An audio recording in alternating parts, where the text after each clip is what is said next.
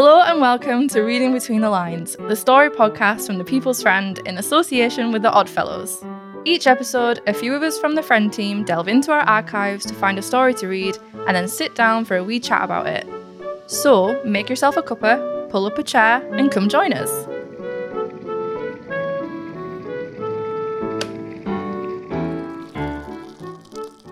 This episode, we're reading The Cup Final and the Trouser Tree by A.P. MacDonald, first published on the 15th of April, 1907. Reading the story is Friend features editor Alex. Over to Alex.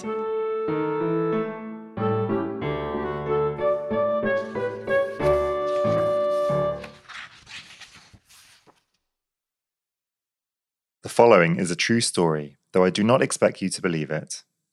I have been telling the tale by many words of mouth for nearly 2 years now, but only once have I been rewarded with a faint gleam of success in the way of credence. "I believe you," said the man who credited, and my heart throbbed wildly with gratified ambition. "I believe you, but there's not 1 in 1,000 who would. And yet I repeat that this story is true. Permit me to harp on this for a few paragraphs here and there. They fill up, and if they don't get cut out, they get paid for. So true is this story that indeed its very punctuation is the soul of integrity. More than once I hurl myself against a guarded full stop, where a careless comma might have let me slip on into a phrase of excess. And thus, after the lapse of some 2 years, and the collapse of some 2,000 patient listeners, I rush into print with the story that I may blazon it abroad to the world at large and have done with it.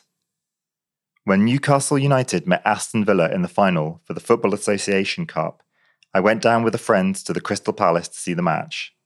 He was Aston Villa, I was Newcastle United, and the result, which we learned on the ground and got confirmed in the football special editions later, was 2-0 against me. No, I did not see enough of the match to know any other way. Yes, I was there, as I have already stated, but if I have to answer questions on trivial points of detail such as these, we shall never get to the story proper. I have always noticed, when relating the anecdote, people begin to want to cross-examine me at this stage. If readers will only wait, all will be thoroughly explained and disbelieved.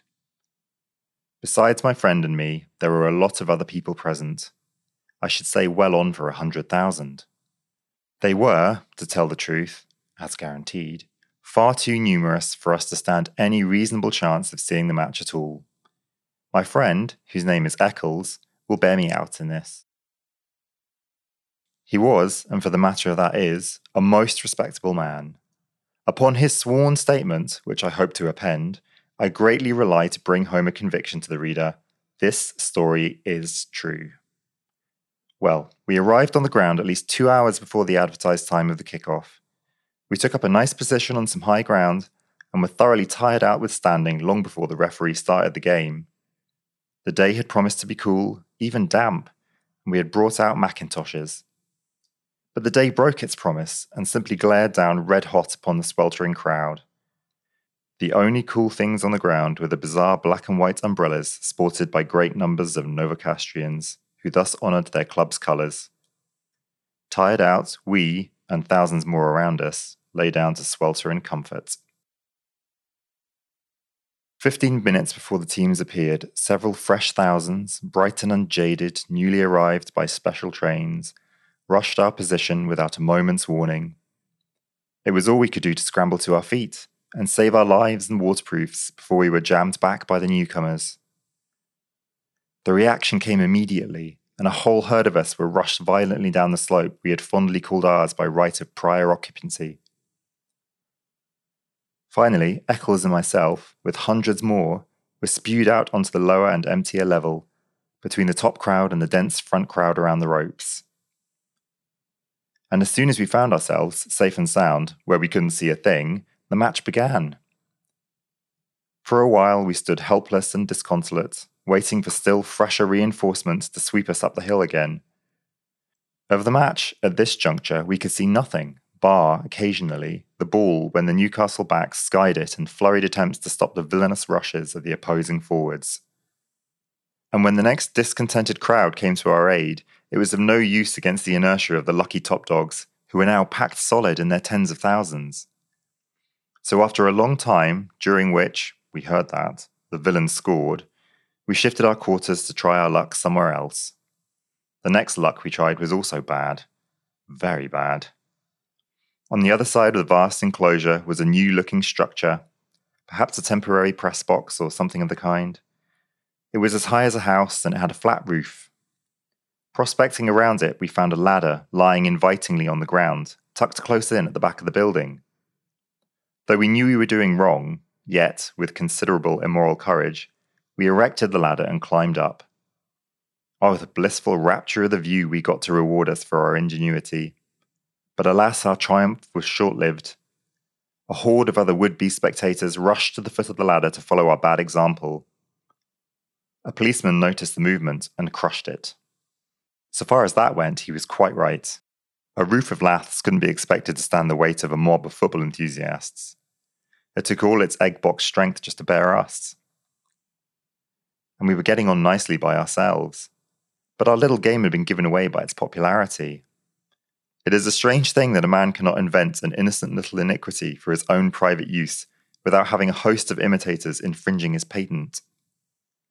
"Come out of it," yelled Robert to us. We didn't hear him, of course. Great enthusiasm prevailed, and the crowd was shouting themselves hoarse at the desperate efforts of Newcastle to equalise. The constable, in the execution of his duty, bawled a lot of rude things at us, but, not hearing them, we paid no attention to him. As history shows, when the mountain wouldn't come to Mahomet, there was nothing for it but to reverse the engine, and so Robert Mahomet was presently mounting the ladder. We tried to look pleased to see him when he crawled over and shook us by the scruffs of our swan-like necks. His own smile was something similar. He said it was like our beastly necks to give him all this trouble for nothing. We asked him wherein we had done wrong, and he replied most affably that we would jolly soon find out when we got penal servitude for life if we didn't get hung straight off the reel as we deserved. Seeing he was so pressing, we had to yield to his blandishments and move back to the ladder whence we came. With one last fond glance at two rival half-backs joyously charging each other down, we reluctantly moved to the edge. But when we got there, the ledge-board was bare, and so the poor policeman didn't know what to do. It seemed that no sooner had the constable climbed onto the roof than the vengeful crowd he thwarted had removed the ladder, and with a laudable desire for tidiness, put it neatly back in its proper place. In vain, Constable XXX called upon the evildoers to bring back the ladder. As usual, nobody had done it, and so he turned and wreaked his awful rage on us, poor harmless wretches, now straining our vision once more on the fateful playing pitch. "I don't know whether to kick you off hard or drop you down gently," he growled considerately. "But you can bet your boots you'll have to pay sweetly for this. I suppose the scoundrels who shifted the ladder are your confederates." "Wasn't that a lovely punt?" sighed Eccles absent-mindedly, as the Aston right back cleared his lines with marked abandon. "Oh, it was nothing wonderful," minimised the Bobby, straying from business. His sympathies, such as they were, clearly ran with the Northerners. It was easy enough to kick big when he had no forwards on top of him worrying him. Here his own worries cropped up again, and he drew out a small notebook. "I shall have to take you fellows' names and addresses over this job. It'll fill up the time, and you never know but what the inspector's looking. Stop staring at the match now and spit them out. You first." This to me, bother him, just when things were looking up a bit with Newcastle too. "My name, did you say?" I asked, meekly clearing my throat. "Yes, your full name." "Oh, my full name. All right. Agamemnon. Who? Spell it." I spelt it and resumed. "Pythagoras." "Spell it," he again interrupted, which I did. It was the queerest spelling bee I ever took part in. "Heliogabalus."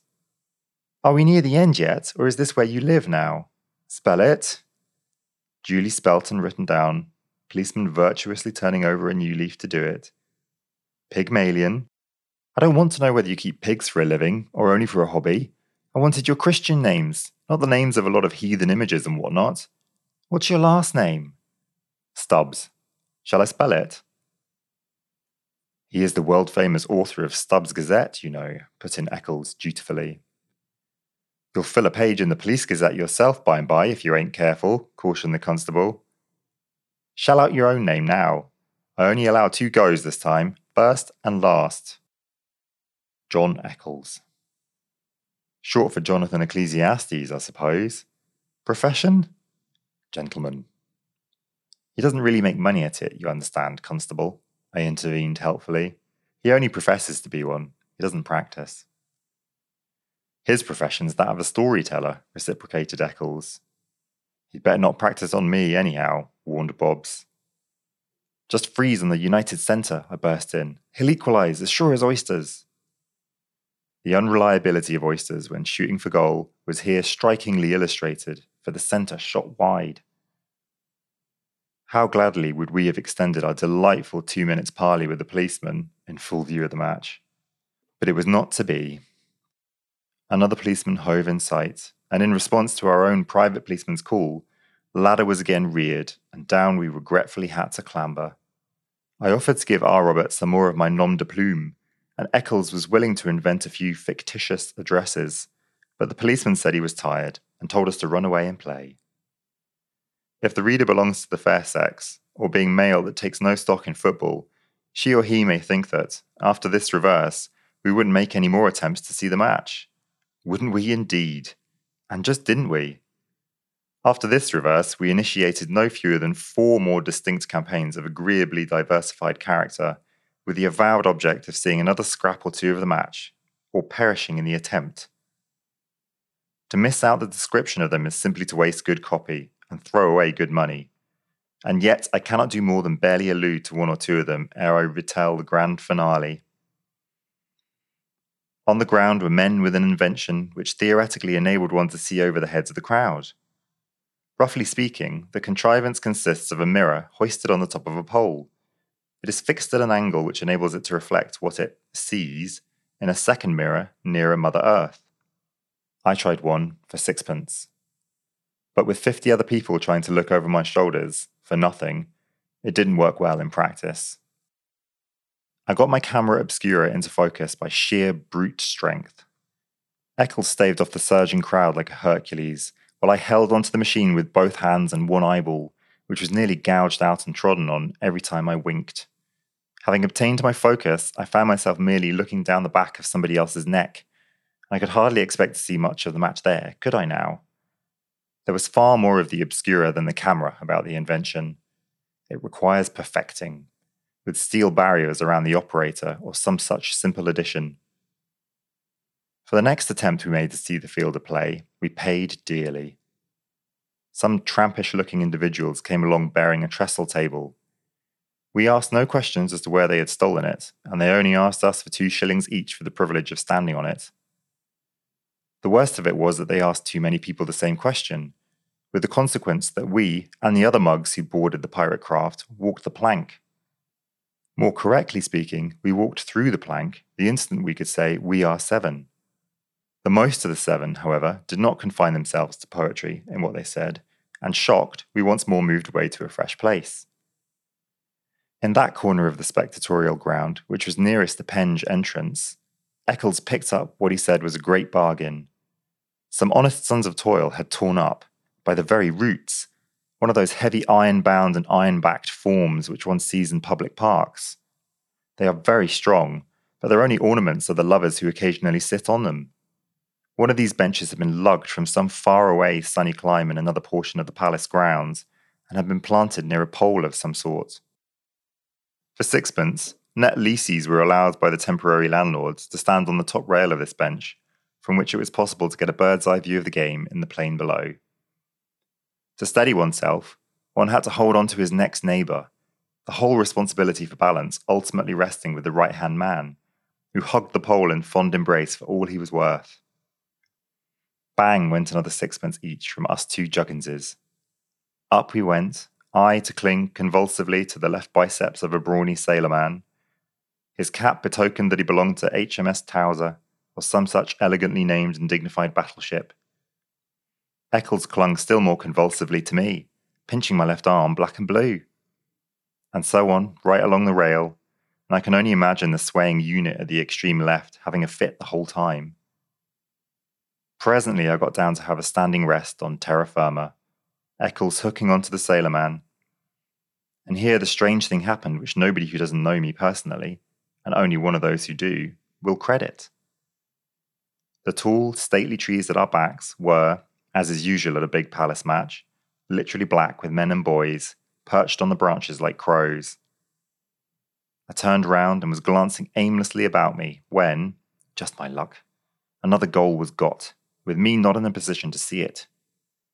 I could see it was Villa that had scored, because Eccles was making precisely such an exhibition of himself, under difficulties, as I should have made had Newcastle scored. Everywhere, save in the staunch bosoms of Newcastle supporters like myself, pandemonium reigned supreme. But as I gazed around in cool, collected wonder at the insensate folly of people getting so excited over a mere goal, I got such a shock that I haven't quite got over it yet.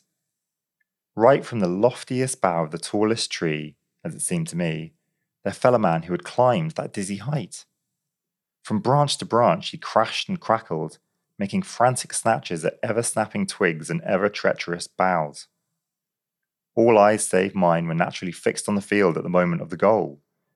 Or, if some chance tree-dweller saw the man falling, what could he do but avert his gaze in horror, as I did mine, when the last crash came and the poor fellow came hurtling to the ground? When I looked again a second or two later, the tragedy was over. Low comedy, so frightfully low as to verge on the vulgar, had taken its place. The man was on his feet, unhurt, I am glad to state, with hardly a scratch to show. But oh, what a surprised look he wore! I wore. We both wore. For, gentle reader, believe me, I blush as I write it, in the Darwinian descent of that man, his trousers had stayed on the tree. There he stood, poor fellow, in his undergarments, shaking his head woefully at me, his only sympathizer. Nobody else, so far as I could gather, had seen the accident. And it took us both all our time to see the trousers. For the worst of it, from his point of view, at the foot of the tree, has yet to be told. Not only were the indispensable garments hanging up far out of reach amidst broken boughs, bursting buds and other sentimental surroundings, but they weren't hanging in the same place. One leg flapped, in moody Newcastle fashion, on the early summer breeze about 40 feet up. The other one waved a triumphant "well done" to the villains from very near the top of the tree whence the man had fallen. Even that wasn't the worst of it, for both sections had got ripped open from top to bottom, and were now mere aprons. There are beautiful stories knocking about. I have even tried to write some myself, concerning rich men who give their priceless fur overcoats to poor shivering beggars on the spur of the moment. So well they might, and good luck to them, but I feel sure nothing would induce these rich men, chivalrous as they might be, to hand over their priceless tweed trousers at a moment's notice. At any rate, anxious though I was to help the man, and show sympathy in practical form, I didn't give him mine. For many a good cause I would willingly sacrifice wealth and fame, and all the other things I don't have and don't expect, but never my one ewe pair of pantaloons. If I'd had some to spare now, I'd have given him a complimentary pair with the author's compliments, but I never did believe in the extravagant practice of wearing 2 pairs at once. Still, I did what I could for him. The man was naturally too much shaken down to climb up again, and, as it happened, there was nobody else on his particular tree, which was very far back, to render any aid. So I drew the man-o'-warsman's attention to the poor wretch's predicament, and he took in the situation at a glance. Leaving his pole for the moment, he ran over to the tree, swarmed up it like a monkey, reached one rag, rolled it up like a cannonball, and shot it clear of the tree to the ground. Ditto with number 2 rag. Then he scrambled down and ran back to his post without exhibiting any trace of emotion other than eagerness to behold the finish of the match. Good lad that he was, may HMS Towser have promoted him long ere this. I thereupon turned myself into a kind of canvassing agent for pins, and assisted the victim to tinker up a very respectable pair of garments in which he might proceed on his way home, rejoicing that things were no worse. I should fancy Adam's first effort at bifurcated garments would closely resemble that pair in cut and finish, but they did. And now you ask me for a line with a story, and I give it to you. Please swallow and digest what Mr. Eccles says. I hereby swear that as I did not see the trouser tree incident, I cannot hold myself responsible for what really happened or did not happen in that connection. At the same time, the other incidents appear to me to be as reasonably true as should be expected from any penny-a-line paragrapher who has his living to earn as honestly as he can. It is the case that the liner and the sailor left me very much in the lurch on such occasions as they jumped overboard. Now that I remember too, the storyteller borrowed 2 pins from me, all I had, near the close of the match, though I do not recollect any attempt at paying them back. Signed, John Eccles. Could anything be more circumstantial or convincing than that?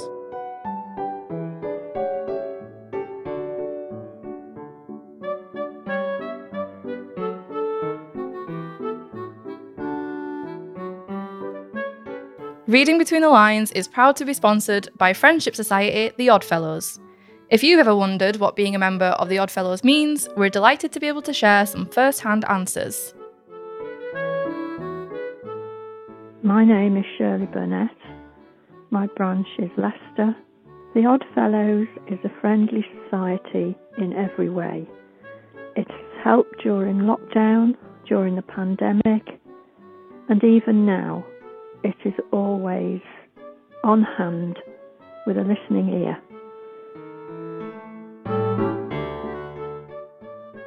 Hi, I'm John Bradley from Worcester District. I joined the Oddfellows when I was 17 because they had a youth club and a football team which I wanted to be part of. I'm now in my 80s and I've enjoyed a lifetime of friendship and social activities, and I'd recommend it to anybody. True friendships provide us with memories that we cherish for a lifetime. They help us to grow and become better people, and they help us to make a better society. For over 200 years, the Oddfellows has helped its members forge friendships and offered help in times of need. So why not give them a call today on 0800 028 1810 for a free information pack, or visit oddfellows.co.uk to find your local branch. Everyone's welcome. Now, let's get back to the story. Let me top up my coffee, grab some of my friends, and we'll have that little chat about it.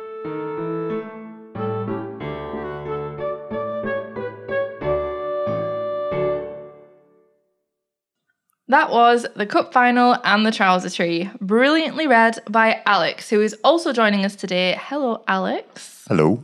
We also have Tracy from the fiction team. Hello, Tracy. Hello. And Barry from the DC Thompson Archives. Hello, Barry. Hello. Now, this story is quite different to anything we've done before, I think, in that it's written as a true recounting of events. And the first time I met Barry in person after starting this job, he requested that we put this story in the next season of the podcast. So, Barry, how did you come across this one, and why were you so adamant to include it in this season?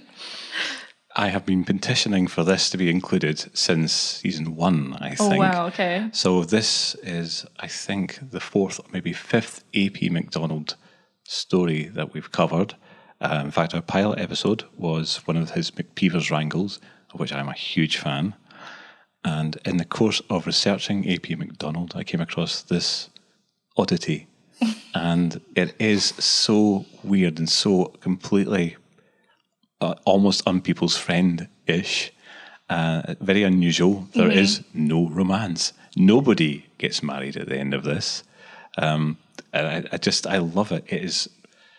It's an intriguing story, if you can call it that. Mm-hmm. In fact, I actually went looking at the volume because I wasn't sure how they sort of categorised it, but it was within the short fiction section, not features.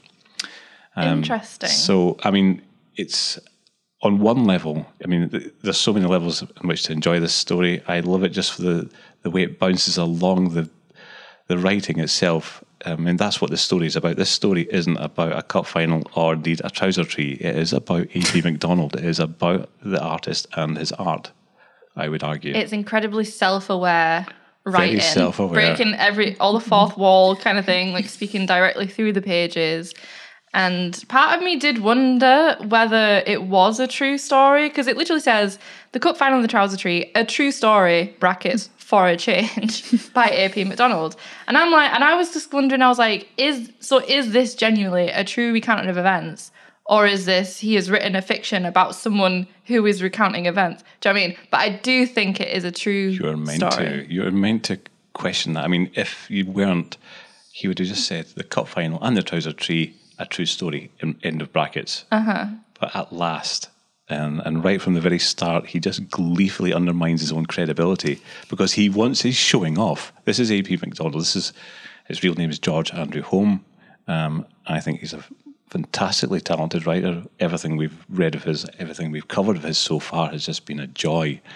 And this feels to me, on one level, that this could have been an anecdote that he's recounted to the editor, and the editor has said, we should do something with this.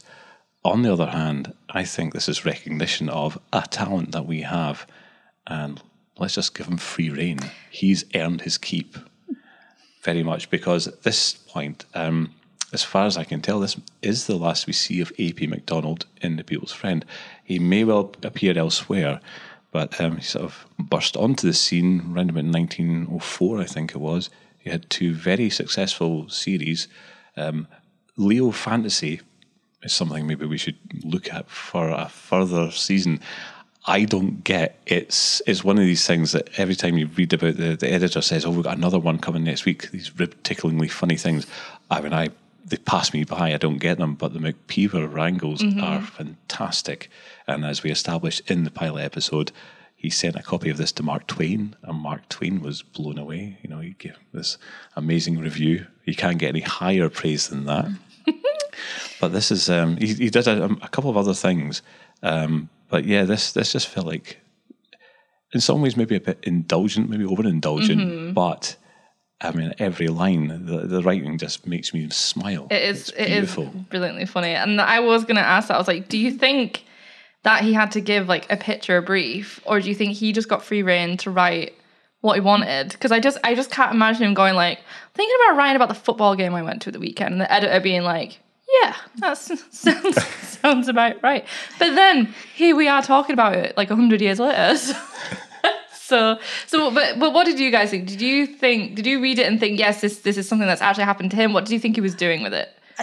Part of me wants to believe it was real because it is so ridiculous. But what was in his bovril if he was there and this happened? I don't know. It's so unfriend-like, though. I couldn't quite believe it when I started reading it. It was, no, what's going on here? This is just bizarre. And what else is bizarre, that they go to the match 2 hours before it starts. It's just, but it's just strange but funny. Yeah. I mean, maybe there's a reason that Ian never let it in the podcast before, and he was just like, yeah, sure. Ian just couldn't handle the weird. No, I think it's really clever. I mean, all the way through. I mean, this is about him it's like a dialogue with his readership. And now they turn up, like you say, 2 hours ahead of the match. So it's 2 men, 2 teams, 2 halves, 2 hours ahead of the match. And this is a recurring thing of all the way through that sort of first 5 or 6 paragraphs. The number 2 appears about half a dozen, maybe more times. And you know, the state of being double is, in archaic terms, duplicitous.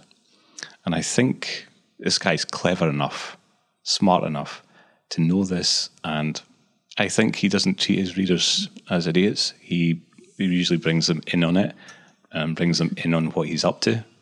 And look how many times he just draws attention to the artifice of what he's doing and, you know, the reasons behind it. How many times does he refer to the fact he's being paid for this? And the more he fills in, the more he gets paid. My favourite line is, permit me to harp on this for a few paragraphs here and there. They fill up, and if they don't get cut out, they get paid for. So I just love how he was like, I'm just going to rant at you for like a page, and you're going to let me do it because I'm getting paid. It's such a boldness to it. But like you say, I think the readers would have been like, good on you. On you go. If you look at the actual plot for all that it is, the whole thing's about shifting perspectives all the way through. Every time he stands on something or gets a periscope or, you know, climbs up. And I love the idea he was going on top of this ramshackle press box. and sort of a temporary structure, like he's questioning the validity and the authority of the Fourth Estate. I mean, he's clever enough to have done that. And just the general cheekiness towards authority. And well, again, I mean, he doesn't even ascribe a proper name to the constable. He gives him a number at one point. He calls him Bob and Robert, as in Robert Peel, and all the way through all the pseudonyms he gives himself as well. I mean, look at the reason I like this, I guess, as well, because it tells me something about this guy. I actually found, after the last time we covered a MacDonald story, I found like a little profile. The People's Friend used to do this in their editorial notes from time to time with their writers, and usually they're quite straight-laced. But on this occasion, Mr. MacDonald was given free rein. I can only imagine. This is in 1905, I think it was. And this is kind of not quite at its peak, and the McPeevers are just taken off, and then them and the Leo fantasy stories are about to be serialised and put into novels, all of which sold very well. So I have written under various pretexts and aliases during the 8 years of my literary career, some 200 stories all told, appearing for the most part in various London papers. So straight away, he's already alluding to the fact that A.P. MacDonald is almost a character. This is something he's adapted for the People's Friend, I think. And A.P. MacDonald is actually his wife's initials. She's Agnes Paul MacDonald. So he's just taken her name. So he's written all these stories, 200 old stories, with who knows how many pseudonyms. And you just have to guess where he's dropped them in. And he talks about himself in a very similar way to what you see in this story. He says, "Some editors have been kind enough to tell me that I possess the priceless gift of humour, and I do try to live up to it. But I do notice these editors can all reckon up this priceless gift of mine at so much per 1,000 word with painful exactitude."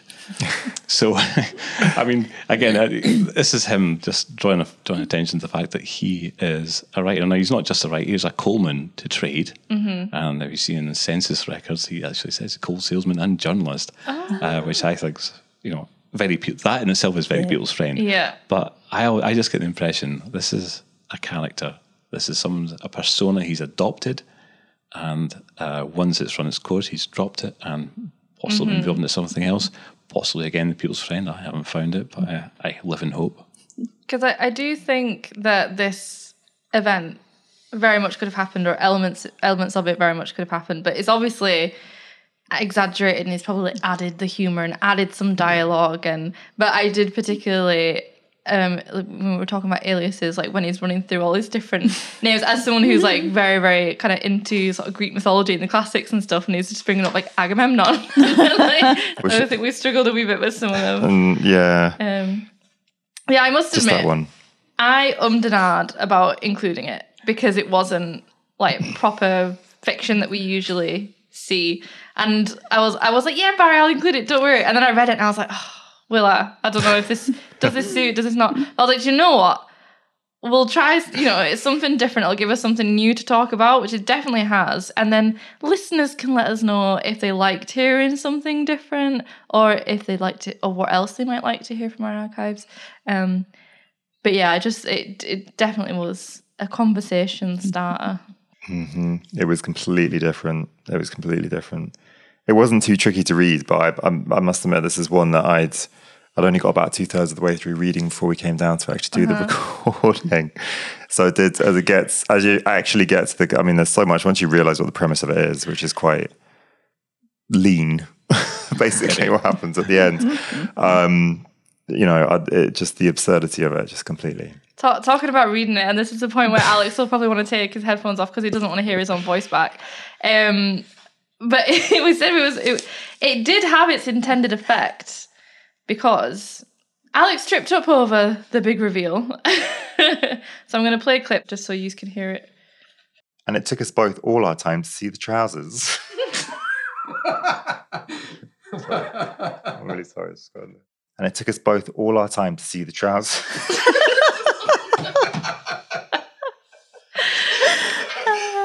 I will stop it there, but isn't that glorious though? I mean, this story, he actually builds it up quite well, because what happens isn't that outrageous, and it's not. I don't think it's that implausible even, because if you go to the Wikipedia page for this particular cup final, you can see the trees in the background, and it looks like there are people in them. So it's not implausible. I think it's entirely possible. The joke of it for his perspective is that everyone else was watching the game, and he watched something else entirely. And I don't think it is that outrageous, but by the time you get there, I think he's built it up, and I think you're ready because the trouser tree, even the title, is quite intriguing. Yeah, I mean, the first time I read it, I actually, he goes on and on about how unbelievable and shocking it is, and like you say, it's not actually that like mental. I was a bit disappointed, and I very much feel like it's like doing BuzzFeed clickbait 100 years before it's a thing. He's like, you will never guess what happened to me, and it's like, and it's something pretty normal. I'm choosing to believe it did happen. Yeah. I'd like to think it did happen. Well, like I because say, there is something funny about people's trousers falling. Evidently. Or just the word trousers, apparently. I don't know what happened. It just caught me out of the blue. It was just so absurd. But like you said, it was the build up to it that was just so protracted. And by the time we actually got there, and it was the moment it's the writing. It's so vivid in my head, this moment where the two of them are looking at each other and he's not watching the match and everybody's turned around the other way and it's just completely involved. And the guy just hits the ground and just gets up and just sort of shrugs. And I was like, left my pants in the tree, as you do.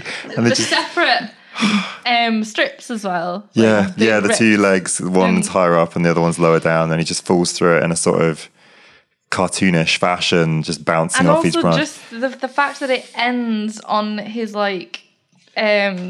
declaration from his friend. Yeah, that this is, It was like, I hereby swear that I did not see, but he borrowed a pin from me, blah, blah, signed John Eccles. I want to believe it's true as well, because why would you make that? Why would you make that? Well, if you were going to make it up, it would be a bit more fantastical, would it not? Yeah. Because like you say, it's relative, it's not that out of the world, out of this world, do you know what I mean? It's not that... Especially knowing that Barry's seen pictures of people actually up in that tree. I'm going to Google that after, that's quite interesting. I love the fact that we're even debating whether it's true or not, because then AP McDonald has done his job, because he's created this thing that could be true. Yeah. But at the end of this, he said, could anything be more circumstantial or convincing than that? And this is one of the other reasons this leapt out, because one of the McPeevers wrangles we covered was about a football story. And Ian at the time made the point that isn't that very unusual to see a football story in The People's Friend? It's like, well, it was. And not unknown, but very unusual to see anything about sport in The People's Friend. But here's this absolute oddity based around a cup final, not something you would expect anyway. And right from the start, it just pulls the rug right from under the reader, I think. And I'm not 100% convinced. I think, to me, this is showboating. This is something... I almost feel at some points in this is him just saying, I wonder how far I can push this. Yeah, not just in terms of words, per 1,000 words, but how far can I push this? How far can I push this particular medium, knowing as he does The People's Friend? And the McPeevers wrangles themselves, I mean, the humour in them, again... Alex will like the fact that nobody gets married at the end of it. They're already married. They've been married for some time, and that's kind of the joke. They've got this long-standing relationship. But when you get some of the... I mean, weirdly enough, the other story about the football, he does... I wish I'd looked this up before we came in. He does this other thing at the end of that, which almost subverts his credibility, or the credibility of the narrator. And that's just what he's doing. This whole thing is about him, putting forward this idea that he is the unreliable narrator, or is he? Yeah. And he's just having fun. And I've got too many things highlighted on my pages to I mean, I just loved all of it. But the bit where the policeman was trying to take the names, I thought was just so good. So good. I mean... Talking about the, you wouldn't put football in The People's Friend, or sports in general, and okay, maybe it's not that common, but then I was thinking like, is that so ridiculous? Because I can imagine I mean, women still like football. I'm sure they still enjoyed football even, at this time. And also, at this point, it's still very much like a family paper and magazine. So the kids reading it, kids would love this. Like, the kids would have found this hilarious. So in terms of that being, like, for the family, it actually does really work. So is it that ridiculous that it's a story about a cup final in The People's Friend? And even in sort of more modern times, because like, we won't do anything about football now. And then I was like, well, hang on. Yeah. We've just done footballs about the women's England football team and stuff like that. So I was like, yes, we would. Maybe I'm just so sort of, because I'm on the fiction team, but this does smack of a great indulgence. To me, I just think, I can imagine trying to run that past Angela now and you'd just get a smile and a shake of the head. So I don't know. It does feel a bit like he's getting away with something he shouldn't, and he is being indulged. Yeah. And would we ever do, not just that it's first person, but it's from the author's perspective? Like, I really don't think we've ever had anything like that. Would we do stories even from sort of first person, like this and sometimes we do, but not to sort of this extent. It's just like it's almost like a comedy match report. It's not a story. Yeah. Or written as a story, so we certainly wouldn't. On that note, how would we adapt this for The Friend today? Or what would you do to it? With great difficulty. I don't know. Imagine sending this idea out to a writer. I suppose you could, but I think we would cut at least half the words. We don't indulge. No, is there any author that we would let them just do you know what I can write about themselves? I can think of one. We have a lovely author who's very good at sort of having comedy and a bit of heart in his stories as well, and I know he likes football, so he would have a go at this, and probably as a sort of conventional short story, it would work. And I'm already writing the illustration brief in my mind, shall we say. Go on then. What would you illustrate for this? What would you have done for this story? Well, you wouldn't have the trouser tree because that's giving it away entirely, but you would have a florid-faced policeman. I would have some pie and Bovril. It would be a montage, obviously. And more of a general football jumpers for goalposts sort of feel. That's that type of thing. But unfortunately, we could have a sort of small, almost hidden pair of trousers somewhere that you wouldn't really notice at first. Sort of hidden breeks. I like the scene where they're all, I couldn't quite picture out what it is they're actually doing, but the scene where they're all hanging on to each other somewhere. They're stood on something and they're all like hanging on for dear life. Yeah. And it's like their balance and momentum that's keeping them all upright kind of thing. They're all leaning on the person next to them. There's that one as well. And then he's hanging on to the biceps of some brawny guy. The potential for disaster is quite high though. Health and safety. Health and safety these days. And noticeably, the only person who's dealing well with that is the sailor, because he's used to the motion. The sailor from HMS Towser, which wasn't around at that time. So that's another little clue as to, I think, the fabrication of this story. Trouser, yeah. There you go. That's interesting. I didn't even think to check that. That's funny. I mean, it even says in the text, his profession's that of a storyteller. He's telling the readers what he's doing. I'm sorry. I love it. I love the fact that when the policeman asks his friend John Eccles, says profession, gentleman. He doesn't really make any money at it, you understand, Constable. He only professes to be one. He doesn't practice. That's beautiful. The dialogue, it is hilarious. Like, the dialogue is funny. Like, it's probably one of the funniest things I read in The Friend. But then is The Friend inherently meant to be that funny? I don't know. Yeah. What do you think? Like, how much would we actually put in? This was just out and out fun, wasn't it? And I suppose back then you wouldn't have had a lot of this sort of thing at all, especially in the fiction. So, it's a bit of a something for everyone, I think you were saying. Very much a family. And you could imagine the mum or dad reading it out to the kids and them having a good old laugh about it. So, yeah, a little bit of fun between the romance and what have you, sometimes maybe needed as well. But it's certainly unusual. I mean, it's got everything. It's got really clever wordplay. It's got great dialogue and slapstick humour. What's missing? It is very slapstick. But even the way when they're up on the platform and the police officer comes up, but then the ladders disappear, and it's like, oh great, and then he just starts chatting about the football match as well. They distract him. What is it? Just freeze on the United Centre. I burst in. He'll equalise, sure as oysters. Unreliability of oysters when shooting for goal was here strikingly illustrated. And just glorious. It's not to love. I'm actually just going to put a little break in while I Google if this is actually a cup final, because would it been? It was a cup final, 1905. It was Aston Villa versus Newcastle. What was the score? 2-0. So what did he say the score was in this? Yeah, it was 2-0. 2-0. No, I don't think he alludes to it, or does he? Yes, he does. You follow the score by the number of times he misses the goals going in because he's doing other things. Again, it's actually very visual. Like you can see that. Like I can see that on a TV show. Do you know what I mean? It's.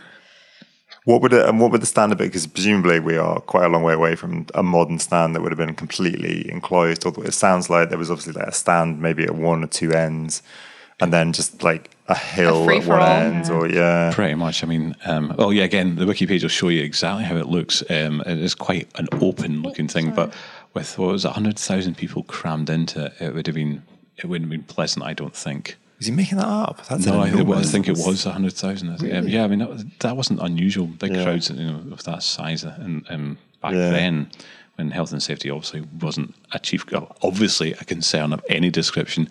I've seen some great pictures in our archive of games in Dundee where you see people hanging out of windows and on roofs of things.